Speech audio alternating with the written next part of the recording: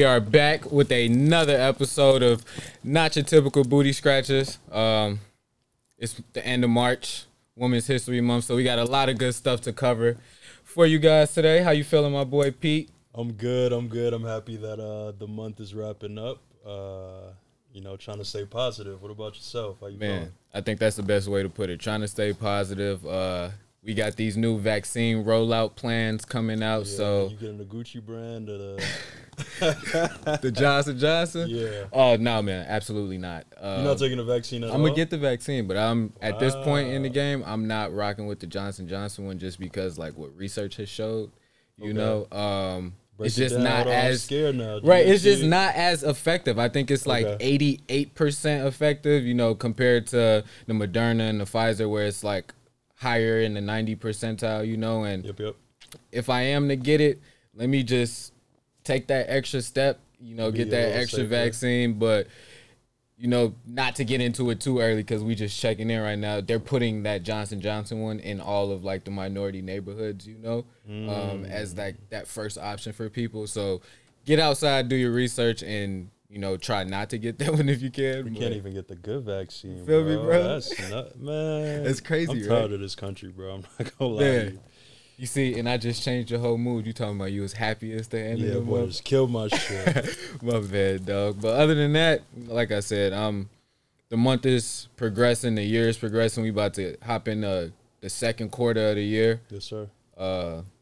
Sending positive vibes and energy to everybody. And how's self-care been for you? I know last time we checked in, you was doing the massages and all that. Yeah. I had some people hit me up about that too.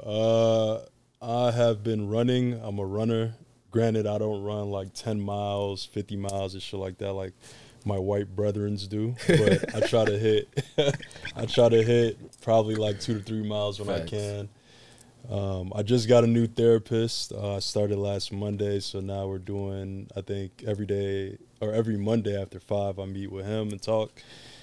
And trying to find more ways to be positive, trying to find more ways to get out of here. Yeah. I think during the work week, I get a lot of my thoughts kind of trapped in my mind. So trying to be more active, trying to sweat more, trying to take everything that's up here and kind of put it out into the world. So what about you? How you keeping up with your mentals? Man, to echo your therapy point, I've had a therapist for like the last 6 or 7 months. Meeting with them at least like twice a month. It's a black woman. She's kind of like just really helped put a lot of things into perspective for me, a lot of internal problems that I was having. Like she really helped me answer them and find out the truth behind a lot of things. So been keeping up with that. It's been helping me. 7 months is a decent amount of time. Man, bro. Salute. I appreciate that.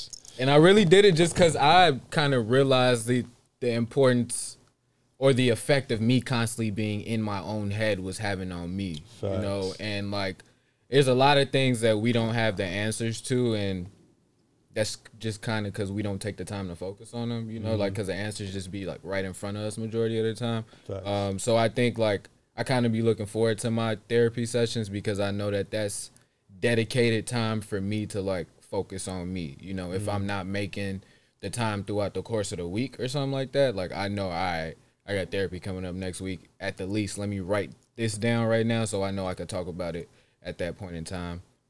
That's something I want to get good at too, is writing shit down. Facts. And I need to I'm a real like extroverted introvert, so I don't have a problem going out, but I value a lot of alone time, and sometimes like with emotions, I'm not really good at sharing that with people. So I think my therapist, kind of to your point, is like a good outlet. Because shit I don't want to share with motherfuckers, I could just be like, yo. 1,000. Yeah. And to that point about extrovert and introvert, it was somebody, I want to say maybe less than a year ago, who taught me a different like meaning of being an extrovert and introvert. It's more so about like, what type of person are you to like refuel yourself, you know what I'm saying? So like do you need to be by yourself, you know, in order to like re-energize and be able to be around other people. Like that's another way of being an introvert. That's you know, not definitely- necessarily just saying like I'm anti and I always want to be by myself.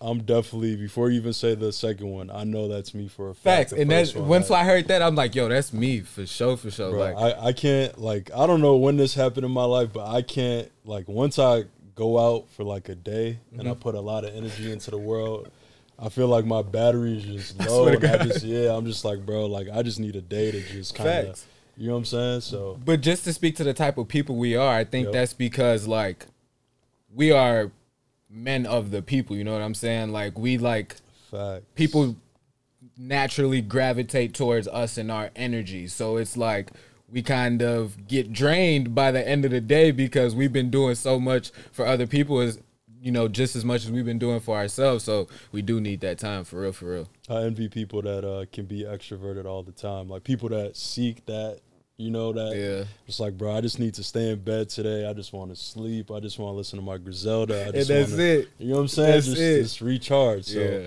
No, I value my alone time. I used to think it was because I was the only child, but I just think it's like, yo, people are draining, G. yeah, Like, it's just people are draining, yo. that's like, a fact. That's a you fact. gotta, you can be yourself, but you at the same time have to put on like a facade, more or less, you Yeah. know, to be around people, especially for long amounts of time.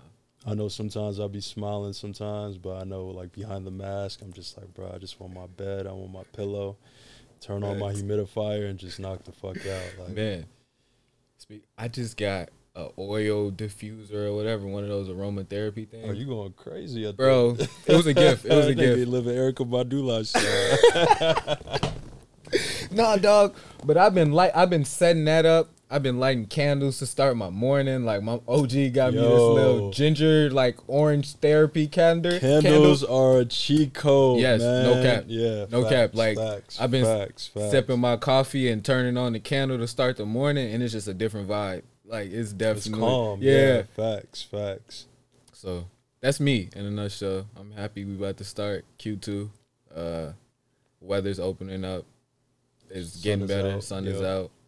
World is opening up. I think with all of that being said, we can't forget the real that's happening in this world. I think that's a great segue into like Yep. what's been going on.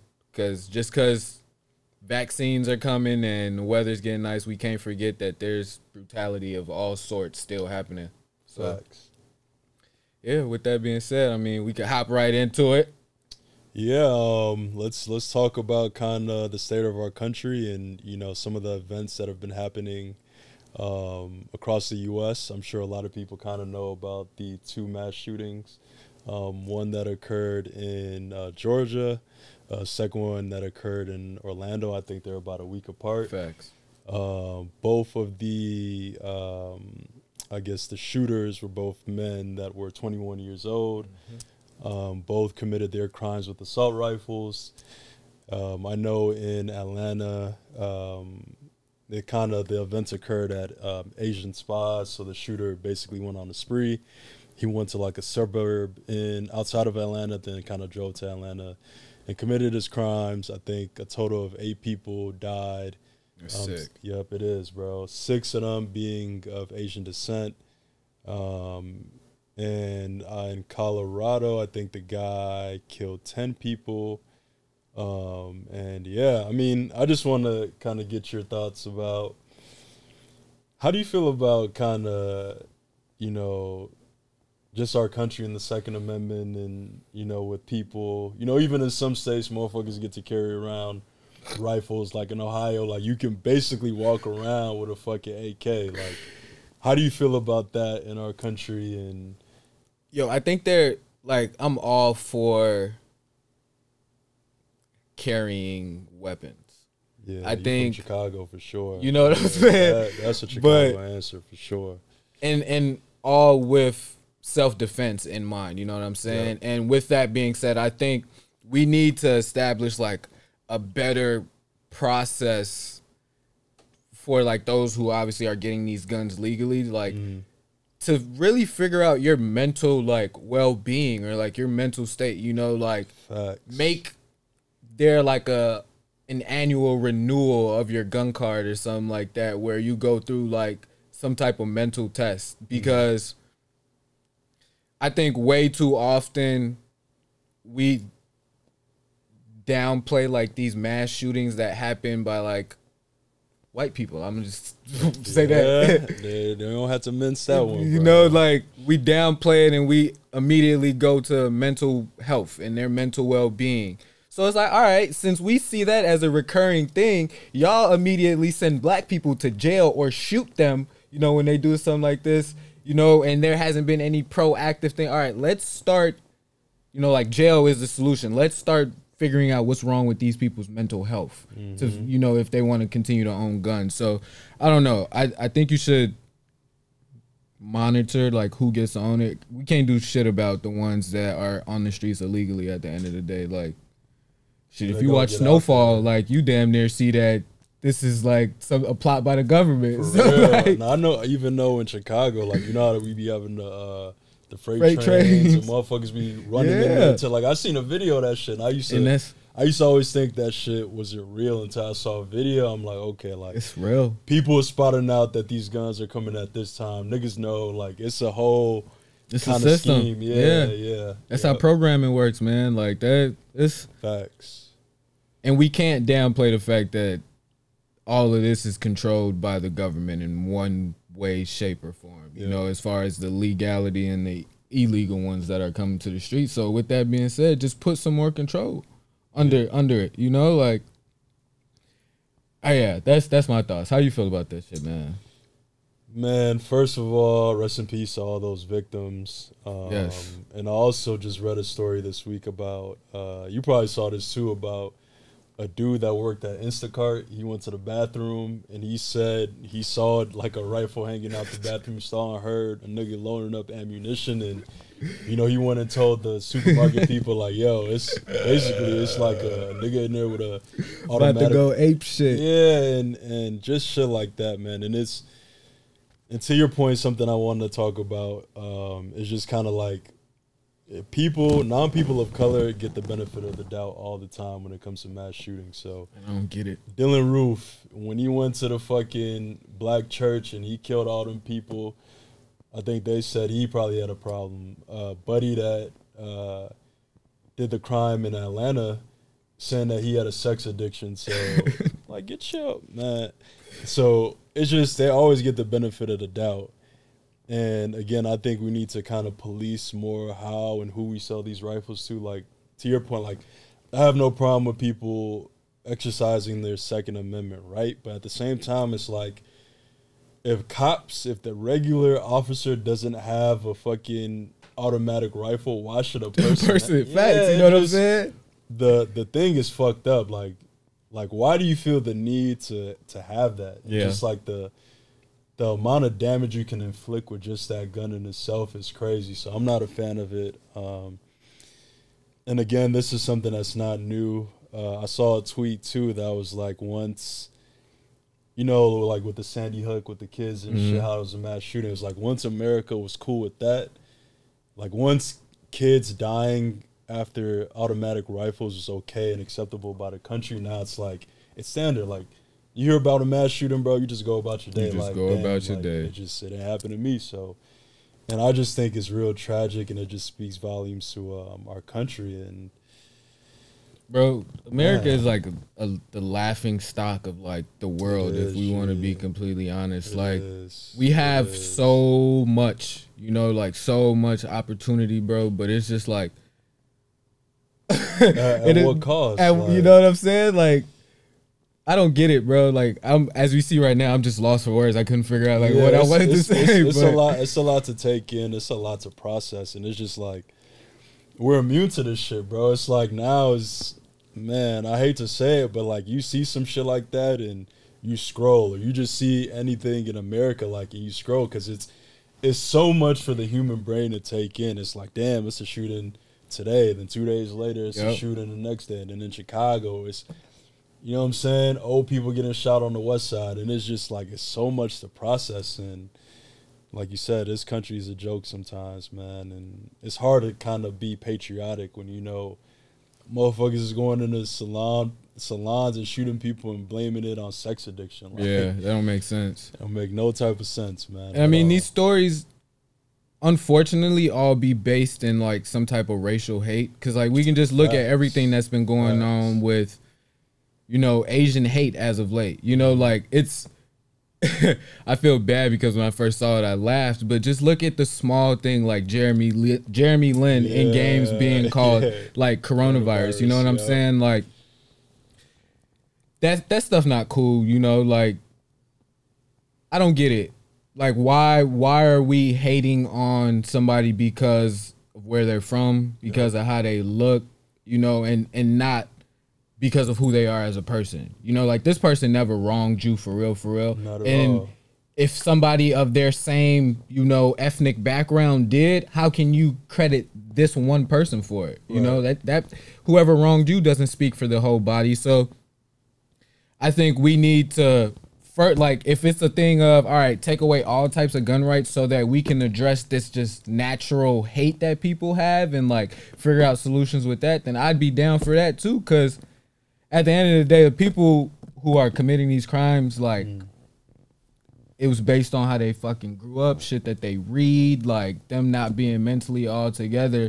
And it's a bigger problem than just owning the gun, you know? Right. So, I love that, bro. And I just, man, we got to do something, man. Like, I think it does start with the person. I think the gun is just a tool, but, like, everything, the propaganda that you're filling people's brain with, and I don't know, man. I think racism is a disease, honestly. Like, I never look at anybody, whether Asian, Indian, white, you black, whatever.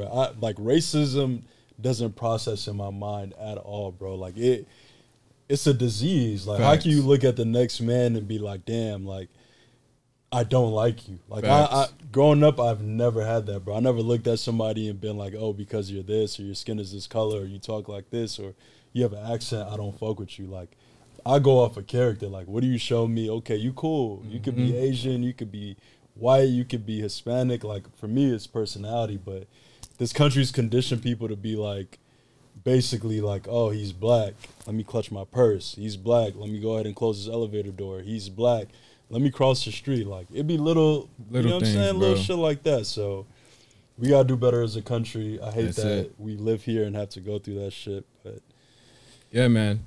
I guess one step, this is a perfect segue into this new step of we call reparations, you know, as the country is trying to help us out. Evanston, Illinois. Yep. Just did something, you know, what most would consider great, you know, as a step in the right direction.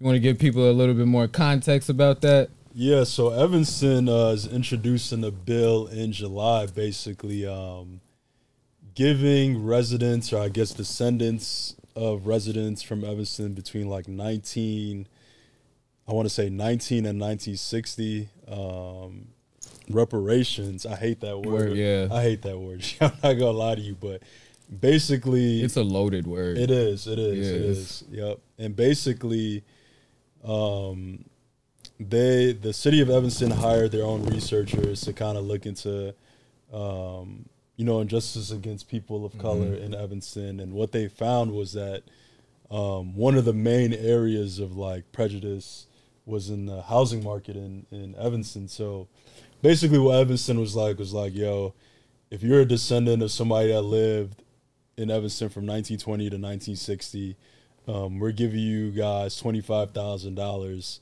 to put into basically housing. So whether it's like purchasing a home or fixing up your home, here's $25,000. And they're generating the money basically because I think weed is legal in Evanston now. So now they're taxing the dispensaries and shit. Okay. From that. So they're using that money to fund that. And it passed damn near unanimously. I think it was 8-1 with only one person who was a woman of color being against it.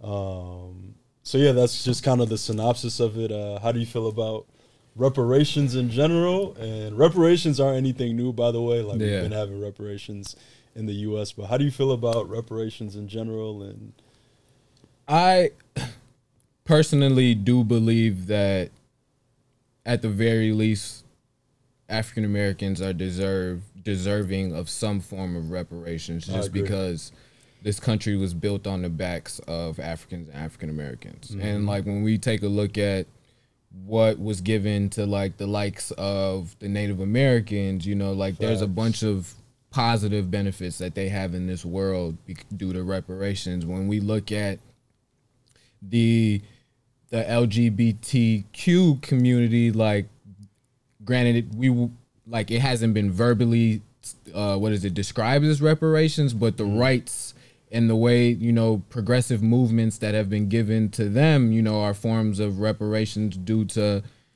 the segregation and outcast that they had to live through. So like I do believe that what's happening in Evanston is progress in the right direction. But I am also one of those people who's out here like, yo, like, let's just stop looking for handouts at this point. Yeah, that's my kind of, you know, like, yeah, it's great. Like, I'm happy that they doing it, but at the end of the day, we should be trying to figure out like how to do it without these folks anyway. You know what I'm saying? Like, let's empower our communities. Let's like build, you know, like keep putting money into it, because as we see how long it took for them to do this, you know what I'm saying? And they only did it because they got extra bread from taxing weed dispensaries. You feel me? And that's, you know, like, gee, and that's my problem, bro. I think too many times, like, when there's a problem, white people, or I guess the bodies that be, their first reaction or solution is let's throw money at it.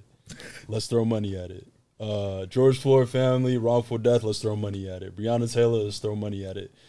But the money is cool, like it's great, it does help, but let's, like you said, get some policies that actually change shit. Like let's get something that actually influences. Like money is cool, but like the lady that is a congresswoman or that's part of the opposition to the reparations bill in Evanston, her thing was like she voted no against it because it's like, yeah, I'm giving you $25,000, but it's a limited $25K. Like you can only use it for housing. It's not like I'll just give you $25K. You could do what the fuck you want with $25K. So is it really reparations? You feel me? Like, is it really? Is it like, do you really have freedom to do it? And $25,000, like, I'm not gonna cap like I'm rich, but $25,000 ain't a lot, bro. Like, bro, that's fixing your bathroom. Let's be honest. Really, it's probably like, to be 100 with you, bro. It's probably like 7 niggas in Evanston who have family from the 19th. You know what I'm saying? Facts. So who's really getting this bread, and can we really spread this $25K to more people? And let's get some laws in place to like reduce discrimination. And something you brought up too, bro, that is important. Like even like post-slavery, like how we had to go through Jim Crow and shit like that, and how that basically like squeezed black economic freedom. So like it's like, damn, we had to overcome slavery, but now we had to overcome legislation that's holding us back too. So it's just like all these uphill battles that we had to fight. So let's get some laws and let's get some shit in place to really help the people. And on that note, bro, it's like we need those legislations, but like think about the types of people who get elected into government. You know, like we 400 years later, and we are just now breaking grounds, and we are still seeing first such and such, you know, followed by some type of minority category into, you know, into these elected positions. And it's like, those are the only ones who essentially understand the plight of the black communities. And it's taking forever for them to get in these seats. And they need to be the majority in order for something to be put into effect.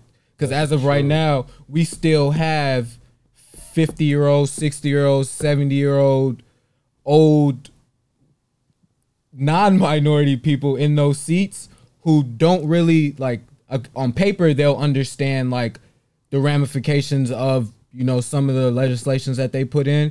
But, like, if they go into these communities, they won't understand it, and they won't see, like, what this actually means, because they don't, like, they're not from it. And these niggas be falling asleep in the damn meetings. Right. I be seeing these little C-SPAN videos. These niggas be knocked out. So it's like, Crazy, man. That's what we need, but that shit's gonna take forever, buddy. It is, bro. It sucks. It sucks because the voting people in the office is a tough job, bro, and it falls on the people as well. Like, we really got to show up and show out for our people. Like, we can't just go out to vote for president. Facts. We said it in one of our first episodes.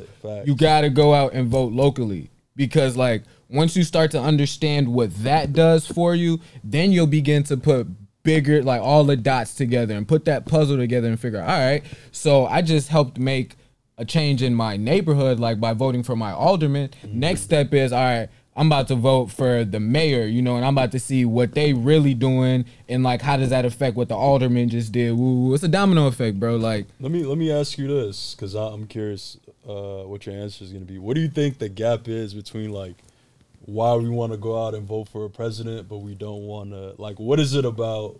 Is it just because it's mainstream, or like, what do you think? What's like the gap as to like why we could show up and vote for an Obama or vote for a Kamala, but in our own backyards, like, we don't feel that same type of urgency to, think about all the money that goes out for these national presidential campaigns. Facts. They have the bread to have TV, social media, pay people to be on the corner, go register to vote, et cetera, and like there's a bunch of initiatives, right, right. You know, like there's a bunch of initiatives. Whereas on a local level, bro, like Alderman Williams ain't got that much bread to send everybody out. You feel me? Fact. You know what I'm saying? To go spread the importance of doing that. And like at the end of the day, being from these spots, we still sit at the crib and we like, damn, G, we still don't got a fucking Starbucks on the corner. You know what I'm saying? What does it really matter if I go vote? Like, damn, G, somebody still just got popped on the corner. You know what I'm saying? Like, is that really gonna make a change? So you ultimately are programmed to think the only real change that's gonna happen is if I change who my president is. When that is the furthest, this trickle down. Yeah, is crazy. You know. Yeah. So that's how I view it. I agree 1,000%. I think it's a money play too, and I just feel like you said, like, you put so much money behind these people, you're basically making them celebrities. But like you said, like an Alderman Williams from the 35th Ward, like, he just a regular motherfucker. Like, you just you got a small ass office on the west side somewhere, and he doesn't. He was on the train with you. Yeah, you feel me? And he don't have that money. You funny. He don't have that money. He don't have that money behind him to make him like a staple. Like, he don't have, you know, like you probably say my best friend Lori Lightfoot, herself. Right. You don't have that money to kind of put these people on a pedestal, so it's hard for you to be like, damn, like, oh, I see you on a commercial. Like, okay, I can relate to you. These people are like obscure, basically. So, yeah, man. We say it all the time. We got to be the change we want to see. I love that. Yep. This next segment we got coming up is some women who are out here living out the changes that they want to see in their industries. So yeah, be back in a few. Yep. And we are back. Like we opened up with, it's Women's History Month. Month is wrapping up. And for this episode, we wanted to let you guys hear from, you know, some strong black women who are breaking ground in their respective, you know, fields. Our first guest is a creative director who has worked on, you know, a variety of television shows. She's curated, you know, fashion shows and other events around the city of Chicago. And, you know, she's helped put together some of her own podcasts. That's Cindy Beasley. Okay. Hello. How's it going, Miss Beasley? Cindy. It's going well, Mr. Conte. Hello, Peter. How are you? What's going on? I'm good. How are you? I'm well. Thank you for joining us today. So we just, you know, mentioned that it is not Black Women's Month, but it's Women's Month. And for this episode, we wanted to bring on some strong black women who are doing a damn thing in their fields and respective industries. We spoke to, you know, you being a creative director, somebody who helps with video production, event creation. And first and foremost, wanted to just give you the opportunity to talk to the people, introduce yourself, let us know who you are, and then take it from there. We want to give you your flowers. While I can still smell them. Thank you. That's important. Well, my name is Cindy. I think you pretty much touched on everything. I'm a creative director. I own and manage my own small production company based out of Chicago. Right now, I'm primarily working in television. Typically, it's in television production.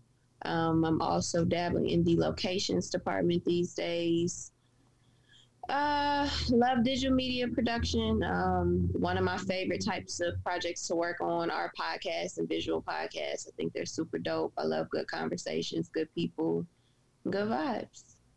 The right way. So what got you into, I guess, the industry? Like, how did you know that this is something I want to take to the next level, I want to focus in on and really just boss up?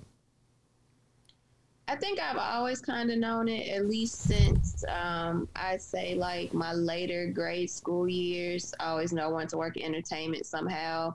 I was always really good like in front of the mic or in front of the camera, but I never actually desired to be there.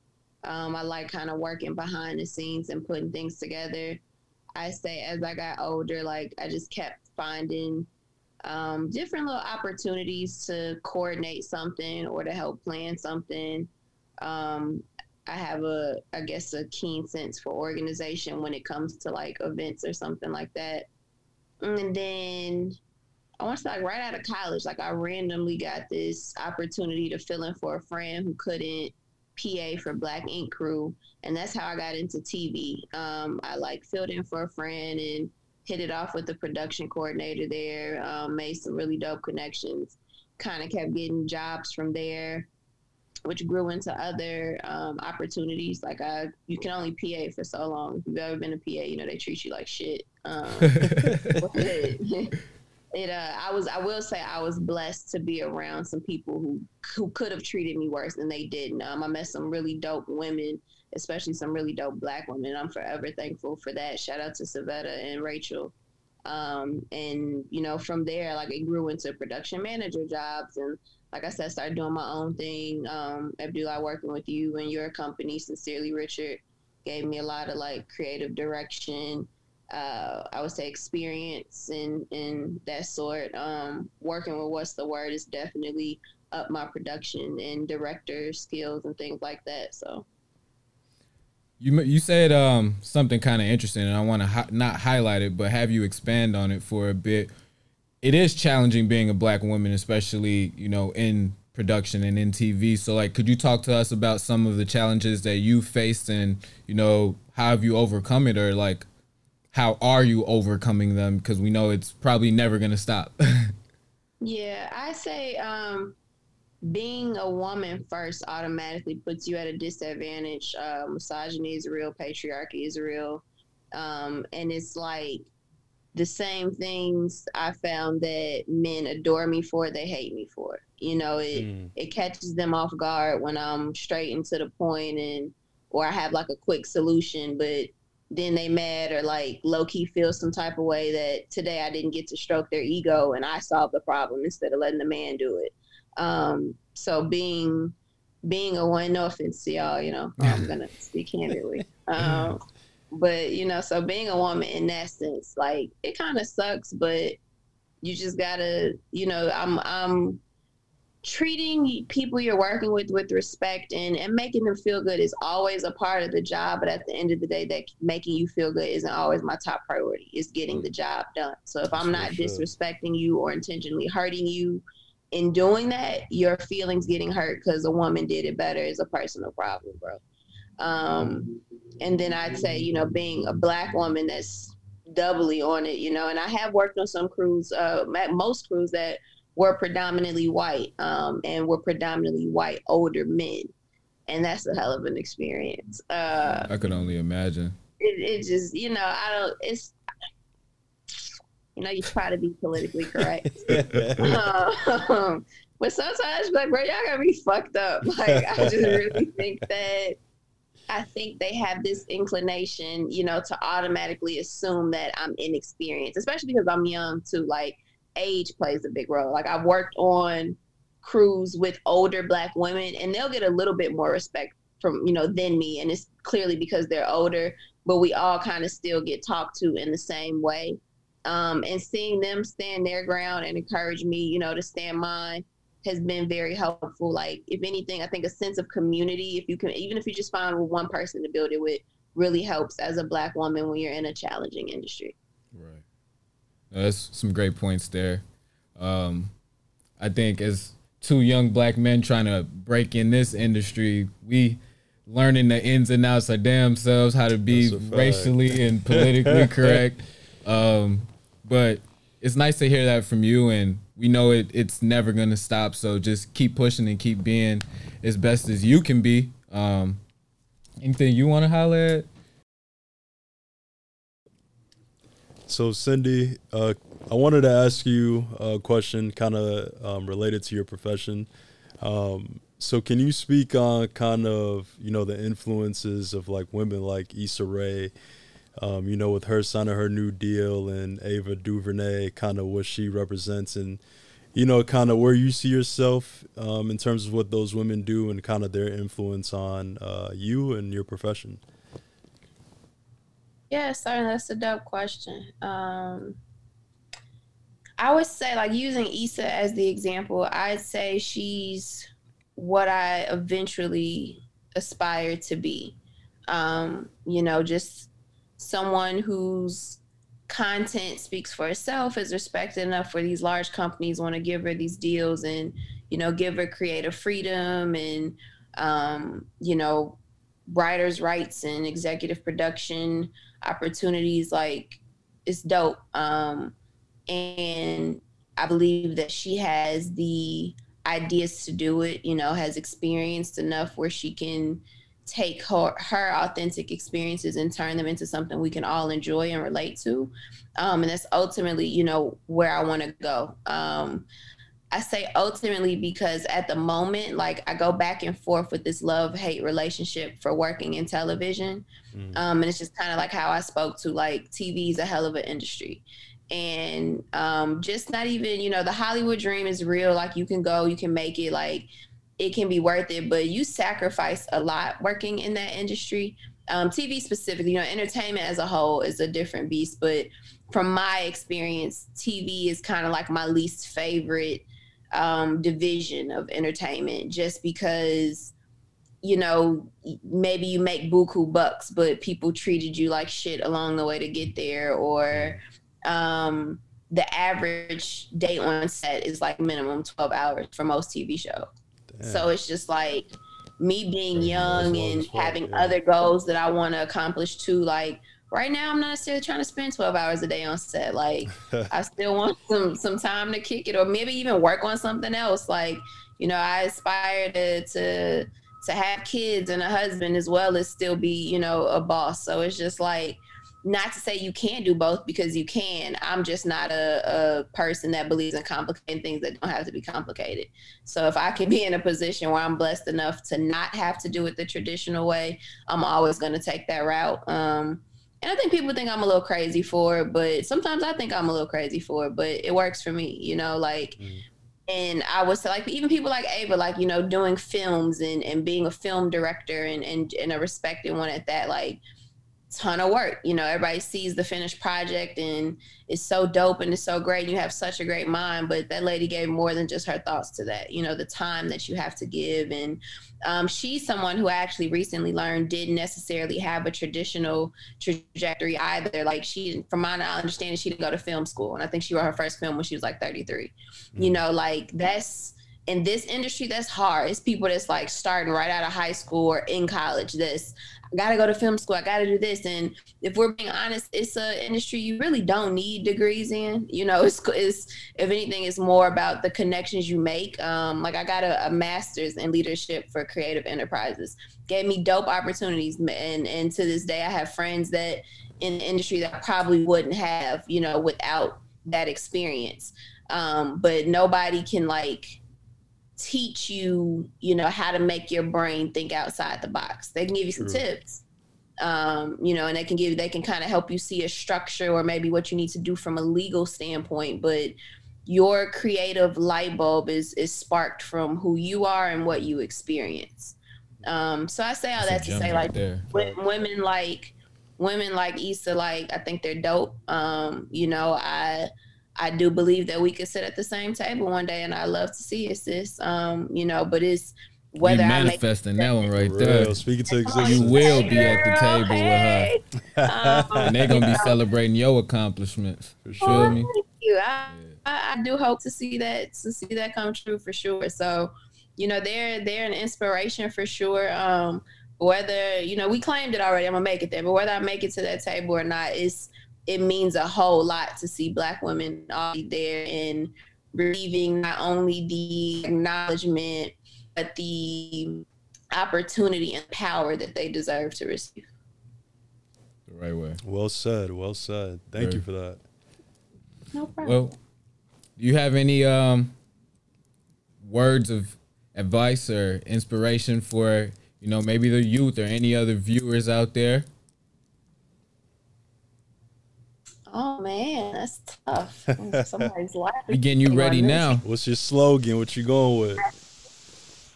Well, I do have a slogan actually. So funny you say that. And it's just hard, not impossible. And that just speaks life. There's a lot of things in life that are hard, but so often we get discouraged, you know, by how difficult they are. But just because something is hard and it's taking a lot out of you doesn't mean it's impossible. I really can't think of anything in life that I genuinely believe is impossible. And you can ask your boy that if I want something. There's a way we can do it, I promise. Man, that's a fact. I like that Yeah. saying, low key. Yeah. We can do it if we just rearrange this. Like, so I that's my slogan. Just no matter how hard, just hard, not impossible. But I would definitely, you know, the youth. I think about people I love and my family. Like,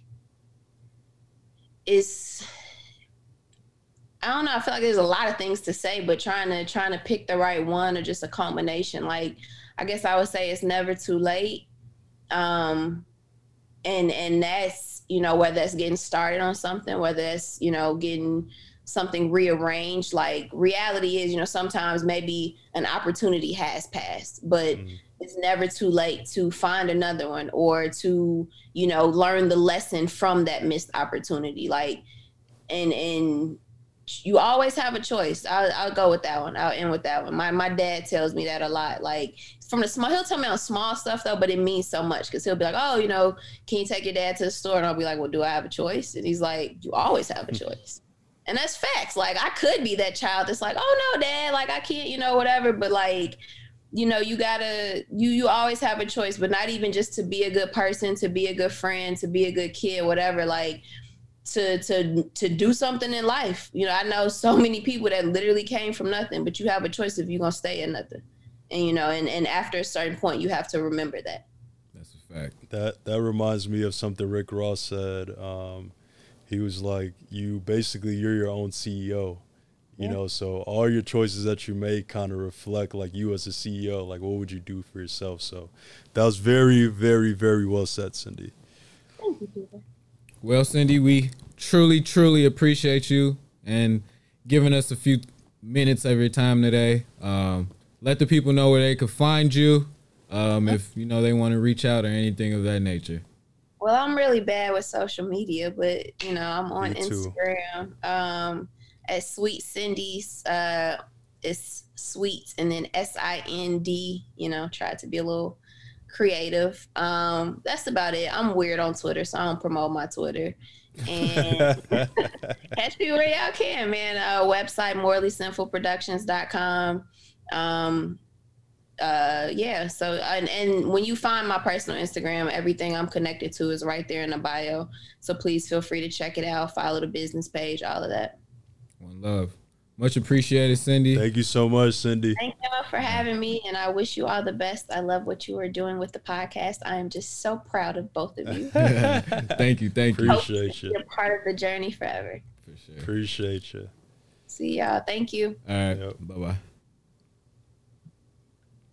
Okay, so Christiane, thank you for joining us today. Welcome to our podcast. We're excited to have you. So we brought you on basically because, you know, as you know, March is Women's History Month. And I thought you'd be the perfect guest to bring on, kind of based on what you do, your bubbly personality, and just a woman I respect, and you're just an awesome person. So we just wanted to speak to you, kind of get your perspective on things. So do you mind telling our guests who are listening and or watching a little bit about yourself, your profession, kind of what you do on a day-to-day basis, and what it's like to be a woman in your field? So take your time. I know it's a lot of just threw at you. So just a quick intro as to who you are and what you do would be great. Yeah, thank you so much for all the kind words. I appreciate being here. My name is Chrishane Cunningham. I'm a therapist at the Family Institute at Northwestern University. Ultimately, like who I am, I've known y'all forever. So, you know, I'm just a Black girl from Chicago, just who's passionate about social justice and mental health. So I particularly focus on working with youth and adolescents, just because like, I remember what it was like to be young and Black and to feel depressed or to feel sad or not really know that you were feeling depressed, but know that like shit wasn't right. Right.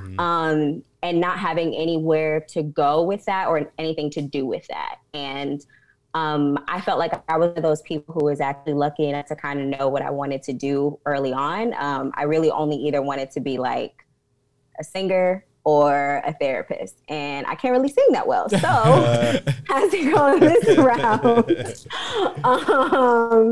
And ended up in mental health, working with young people, because like I think Frederick Douglass has a quote that's something like, "It's easier to build healthy children than to like fix broken adults." And so I like working with young people because if you get them early, if you get them understanding that like seeking out mental health resources, especially for Black kids, right? Because like that's not something that we are taught is something that we can do or that we should be doing. So if you teach them early that like, yo, it's okay to get help, it's okay to look for help, therapy is not something that you should shy away from, then when they reach adulthood and adulting gets really hard, they're like, they already know. I can go see a therapist for this. This is fine. So, yeah. That's amazing. And I think we talk about all the time, bro, how it all starts with like kids. You know, it all starts with like the crib, more or less. So I love the fact that you understood that and like you made this a lifetime profession, like based on passion. Like that's what's up. Definitely. Like I remember when I applied to grad school the first time, in one of my essays I was writing, like I remember being young and watching my mom like sleep the weekends away for like a period of time. I can't remember like how long it was, but I remember like Saturday, Sunday, like my mom was asleep and unavailable. And it wasn't until I got to college that I realized, oh, shorty was depressed. Damn, damn. That's what that was. I thought that she was just tired, which I mean, depression is being tired. But like another joke that I make right now is like, I had the audacity to complain about like leftovers and shit when my mom like went to work and dealt with white people and then came home and fed me and did all this extra stuff. We talk about and it so all like the time, I just bro. thought right. And so I just thought that like she was tired, but what I realized was like she was tired because she was depressed and there was just a lot of other shit going on. But that's something that nobody talked about. It was just normal. We opened up talking about how like it's draining to have to give yourself to all people. You know what I'm saying? And like, me and Peter and even my boy TJ, who's in the studio with us, we talk about it all the time. Like, how did our parents do it? You know, like raising kids, having to go to work, having to deal with our extracurriculars and all of that. And we had the audacity to complain about, yo. Man, I feel guilty to this day, bro. You know? Like they went through some real stuff that it took for us to get older. Like you said, oh, my mom I thought she was just tired, but she was actually depressed. You know, like life was just smacking her and she ain't, you know, ain't have anything other to do to sleep. Once, right, you bro. know? Ain't complain once. So yeah. Dead ass. Yeah, like it's just, I think about it a lot. I'm like, so my mom had me when she was 28 and now I'm finna be 30 like at the end of the year. And I'm like, I couldn't have no kids. Like, I don't know how you did that, sis. I don't know how you did that. You did it. Yeah, for real. Truth. It's a blessing. Single too at that. Like, couldn't be me. Couldn't be me. So I mean, with that being said, like, what are some of the challenges that you think you've faced, like dealing with? I guess we call them like kids or like teens, because you you have your own perspective of like, all right, when I was, you know, their age, this is how I view things. And then you also have like your grown up perspective on things and like your educated perspective. So like, what are some of the challenges that you face, like dealing, you know, with your clients or just being like a Black woman in your industry? Yeah, definitely. So I think one of the newer challenges that has just come up in this last year is transitioning to telehealth. So like March of last year, my organization switched completely to telehealth because we had to. And we're still doing that because like they're slowly but surely going back to the office. But working with young people this way has been trash, honestly, in some capacities, mostly because in the office as a younger professional and a younger therapist, like I had the luxury of being the cool adult in their life.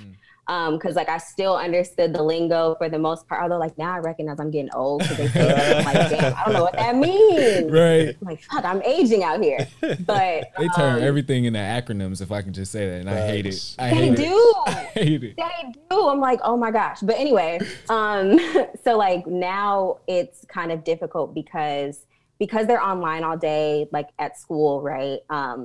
Unfortunately, it feels as though sometimes I've just become another adult in their life that's making them be on screen, talking about stuff that they don't want to talk about. So that has definitely been a challenge within the last year, and particularly for like younger kids, because I like to work with kids who are like 10 and up. Okay.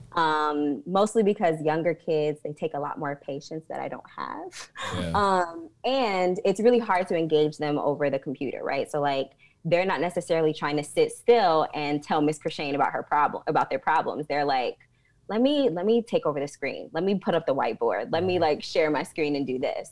So that's been a challenge. But to your point about like being in the middle of their parents and them, I kind of just use that to my advantage.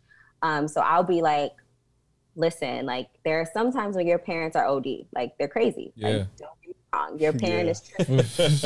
However, I the same story that we were just talking about how like you get older and you're like, damn, like I was tripping. I'm like, you will get to a point where you'll realize that your parents were responding or behaving in a certain way because of life. Like they just have more life experience than you and they know more than you. So I try to teach my young people how to advocate for themselves with their parents. And then on the back end of that, teaching their parents how to actually listen to their kids when they're advocating for themselves. And so trying not to like use too much of my experience because I don't want to end up projecting on kids, right? Because we're not the same, but also just like naming that at the forefront and being like, hey, so this is what it was like for me. Does it feel like that for you? What feels different? What would you like to do different? What do you resonate with? What do you not resonate with? And then going from there. And as far as just like being a woman and a Black woman in the field, it depends, right? So I'm fortunate enough that more often than not, a lot of my clients are Black. And that's been important to me because that's why I got into the field. Of course, I'm open to seeing and treating everyone. However, my focus will forever and always be Black people. Number one, right? And then other communities of color, especially because we're like marginalized and not listened to often. So in that regard, I don't face too many challenges because a lot of my clients do look like me, but I have had some clients who don't look like me. And this happened more like when we were working in the office, when like you would come in the waiting room and they would see me and it'd be like, oh, I wasn't expecting you. Yeah. And you can like sense that pause. You can sense that that hesitation of just like that skepticism a little bit. Thank you. That's the best word. The skepticism of working with somebody that looks like me. And when those clients have that, if it lingers, we usually don't last very long. Go figure. Yeah. Yeah. So like there's that. And then I've also had to deal with clients like saying the N-word who are not Black and being like during your sessions, really? Yeah. Wait, clock out real quick. Yeah, we go in this session real quick. Yeah, it was the best part about it was like the first day of Black History Month, and I was just like, this is couldn't wait to make it to therapy that day. Yeah, I'm like, okay, let me just I noticed that you said the N-word, and I am the variety of Black that doesn't allow anybody who's not Black to say that to me. So I can't dictate what you say outside of here, but in here, you're not gonna say that. And it was fine. Like they were cool with it, but it's just like, that's the type of stuff that you have to carry as a Black therapist that therapists of other colors, other races, other ethnicities, they don't really have to think about. Facts. Awesome. I just had one question. Do you find yourself like do the teens that come in, is it typically like they reach out themselves, or is it a matter of like their parents are reaching out for them? You know, I've had a mix, which also makes me really proud of like Gen Z / these younger folks, because they are better at being like, yo, I need help.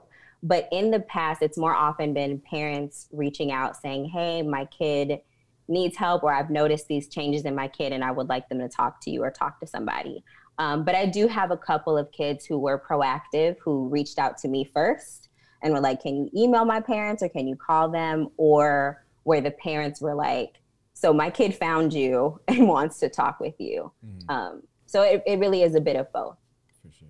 I have a question to kind of piggyback off what Dooley asked. So when it comes to like kids reaching out to you, like I know for us, like I really didn't know anything about therapy until I got some insurance through work and I became an adult, and you know, they plug people in your network, you can reach out to whoever. So if you can, for like the younger generation that doesn't have that, I guess, level of accessibility, are there any resources you can plug to them to kind of let them know like, hey, you know, this is something, even if it's like something like a Google search or something like that, how do the younger generation or the Gen Zs or the world kind of like reach out for help? Definitely. So to your point, and I think that's also a big part of like why I do the work and like why I'm even pursuing a doctorate degree, is to shift that, right? Like their mental health care shouldn't be inaccessible. It shouldn't be so hard to get it. And it is really difficult. So in terms of a Google search, what I often tell people, if they're looking for services and insurance is a barrier, to look up clinics, free sliding scale clinics in your area. So like where I work at the Family Institute, we have a clinic called the Betty Harris Clinic, and you can see someone there for as low as $5 and for as high as $75. And actually, I think that due to the pandemic, I'm actually like 93.7% sure that all the fees have been waived for the pandemic, which it should have been anyway, but that's another story. Right. So that's always a resource, looking at universities, because when you look at universities and other training institutions, the students there have to get their hours, the students there have to practice. And so that's typically how you can get those low cost therapy services. So looking up low cost clinics in your area, and then also looking up training institutions in your area and see if they have any clinics in themselves. So like, again, Northwestern has one. I think the Chicago Professional School also has a clinic. I know UIC has a clinic, but I'm not sure if their clinic is accessible for students, for people who aren't students. I'm not entirely sure. But that would be the way that I would do it, looking at those Google searches that way. Okay, awesome. Plug this. You did. Thank you for that. Yeah. I think I have like one last question, and I think it'll speak to like the former me and like those who still have this feeling. But how do you combat the stigma of like, I'm not gonna go to therapy because I don't want to seem weak, or like, or because I don't feel comfortable talking to strangers. Like I don't want a stranger knowing about my life. That was me. Totally. So I have a couple of thoughts about that. Cause one, I think, and this is gonna sound a little fucked up, but like as a person of color, I always think that we should seek out therapists of color. I will say this, like a therapist is better than no therapist at all. So like if you cannot find a therapist of color, like I think it's still in your best interest to attempt to find a therapist, period. But I think that's one of the things that can help with that barrier of the feeling of talking to a stranger. Because when you talk to somebody who doesn't look anything like you and who's going to have so many questions, like I'm also going to ask you to tell me about your family, right? I'm also going to ask you to tell me what it was like to grow up in your home. But because I'm Black, because I also grew up with a lot of other African people and I was at their houses and I know what that's like, there's just a different level of understanding that comes across. Even if like my therapist is an Indian woman.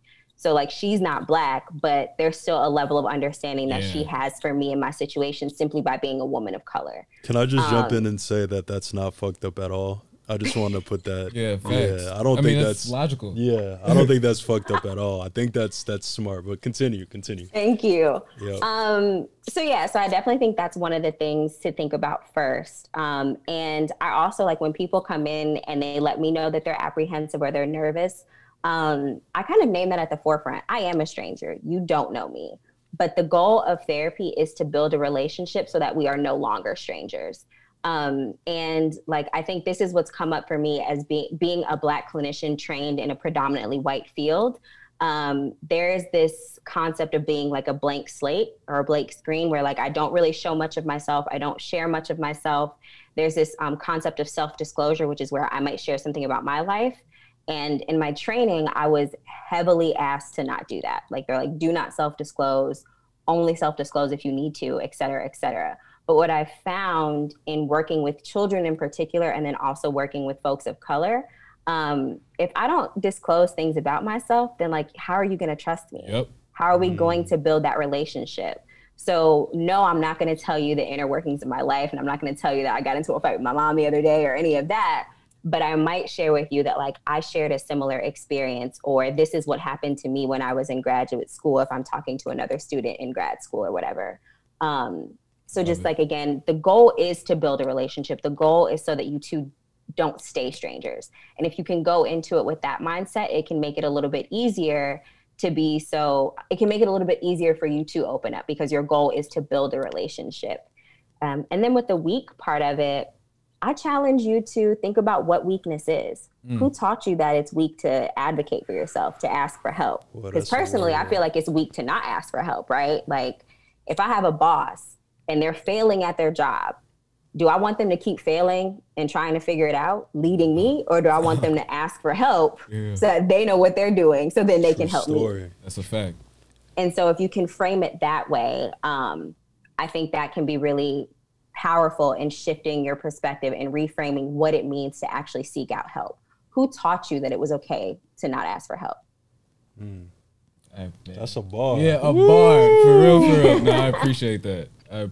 And I think that's the stuff people need to hear, because there's entirely like too many negative stigmas in our community, like regarding asking for help, or like you're in your own head as far as like what makes you weak and all of that. And it should be based on like movies. Yeah, facts. Right. It don't even be based on real life, because like if you're an actual human living your life, you'll see that you cannot do anything by yourself.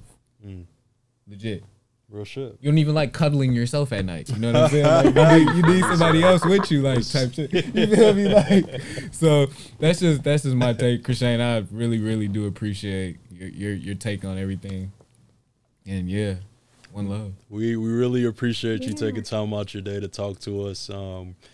Gave us a lot of insight. You dispelled a lot of myths. I really like what you said about, who kind of taught you what's weak and what's not, and kind of like reevaluating what that means to you. And we appreciate what you do. I think there's a lot of youth out there that could benefit from therapy. Instead of kind of taking that energy and putting it somewhere else, just kind of releasing it into the world. So you're a godsend, and we appreciate what you do, and I'm sure all your clients probably love you. So thank you. We appreciate you. Thank you. And to help you get some more, y'all.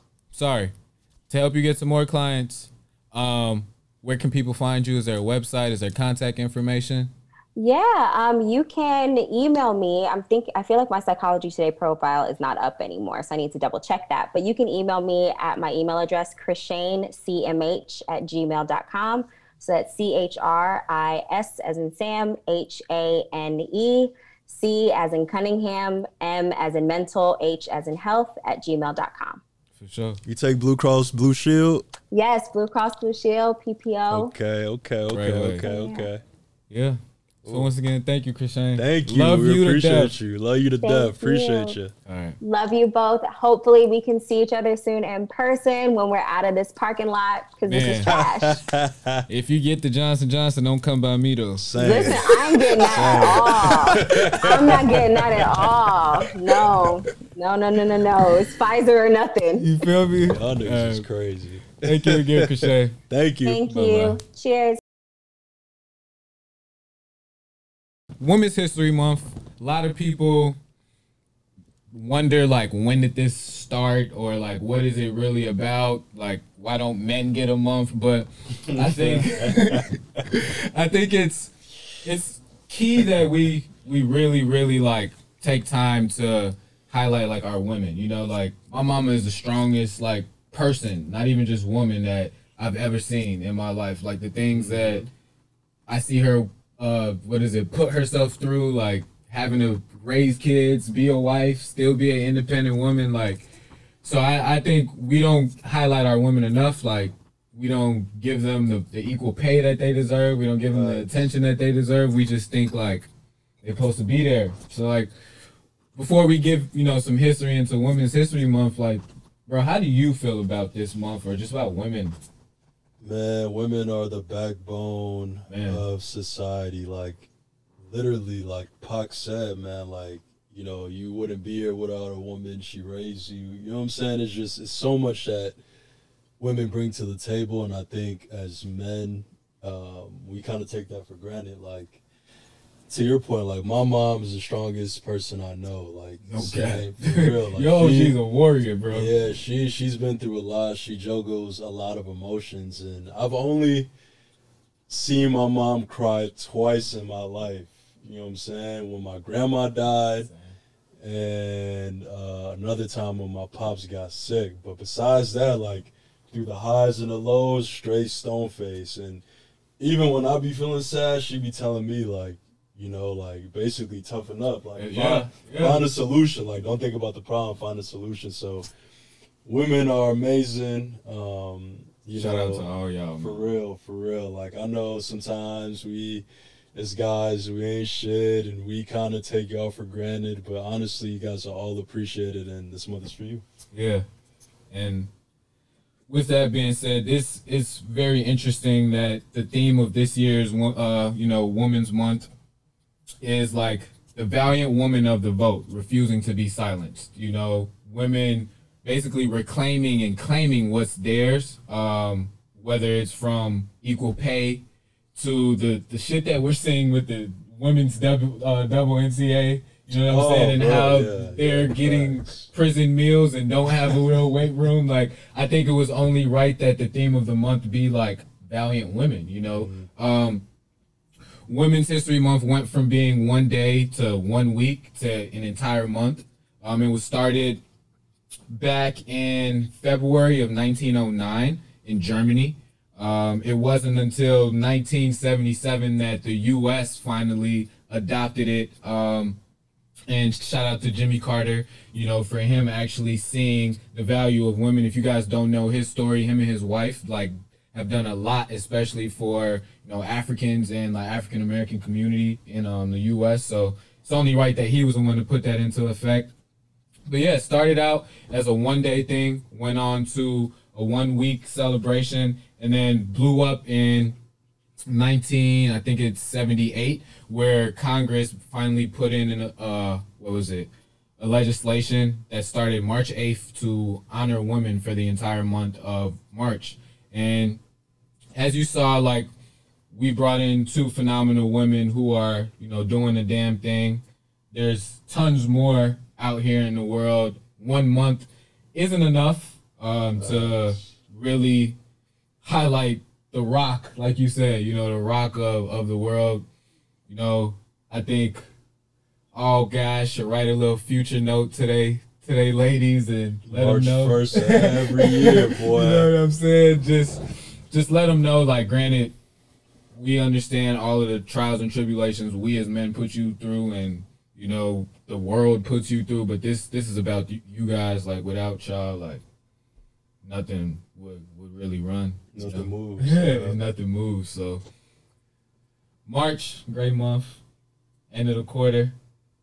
Time for Q2. Q2. Whatever you planned in Q1, like you told me, it now is time to execute. Execution. Yep. We got 9 more months to really get shit cracking.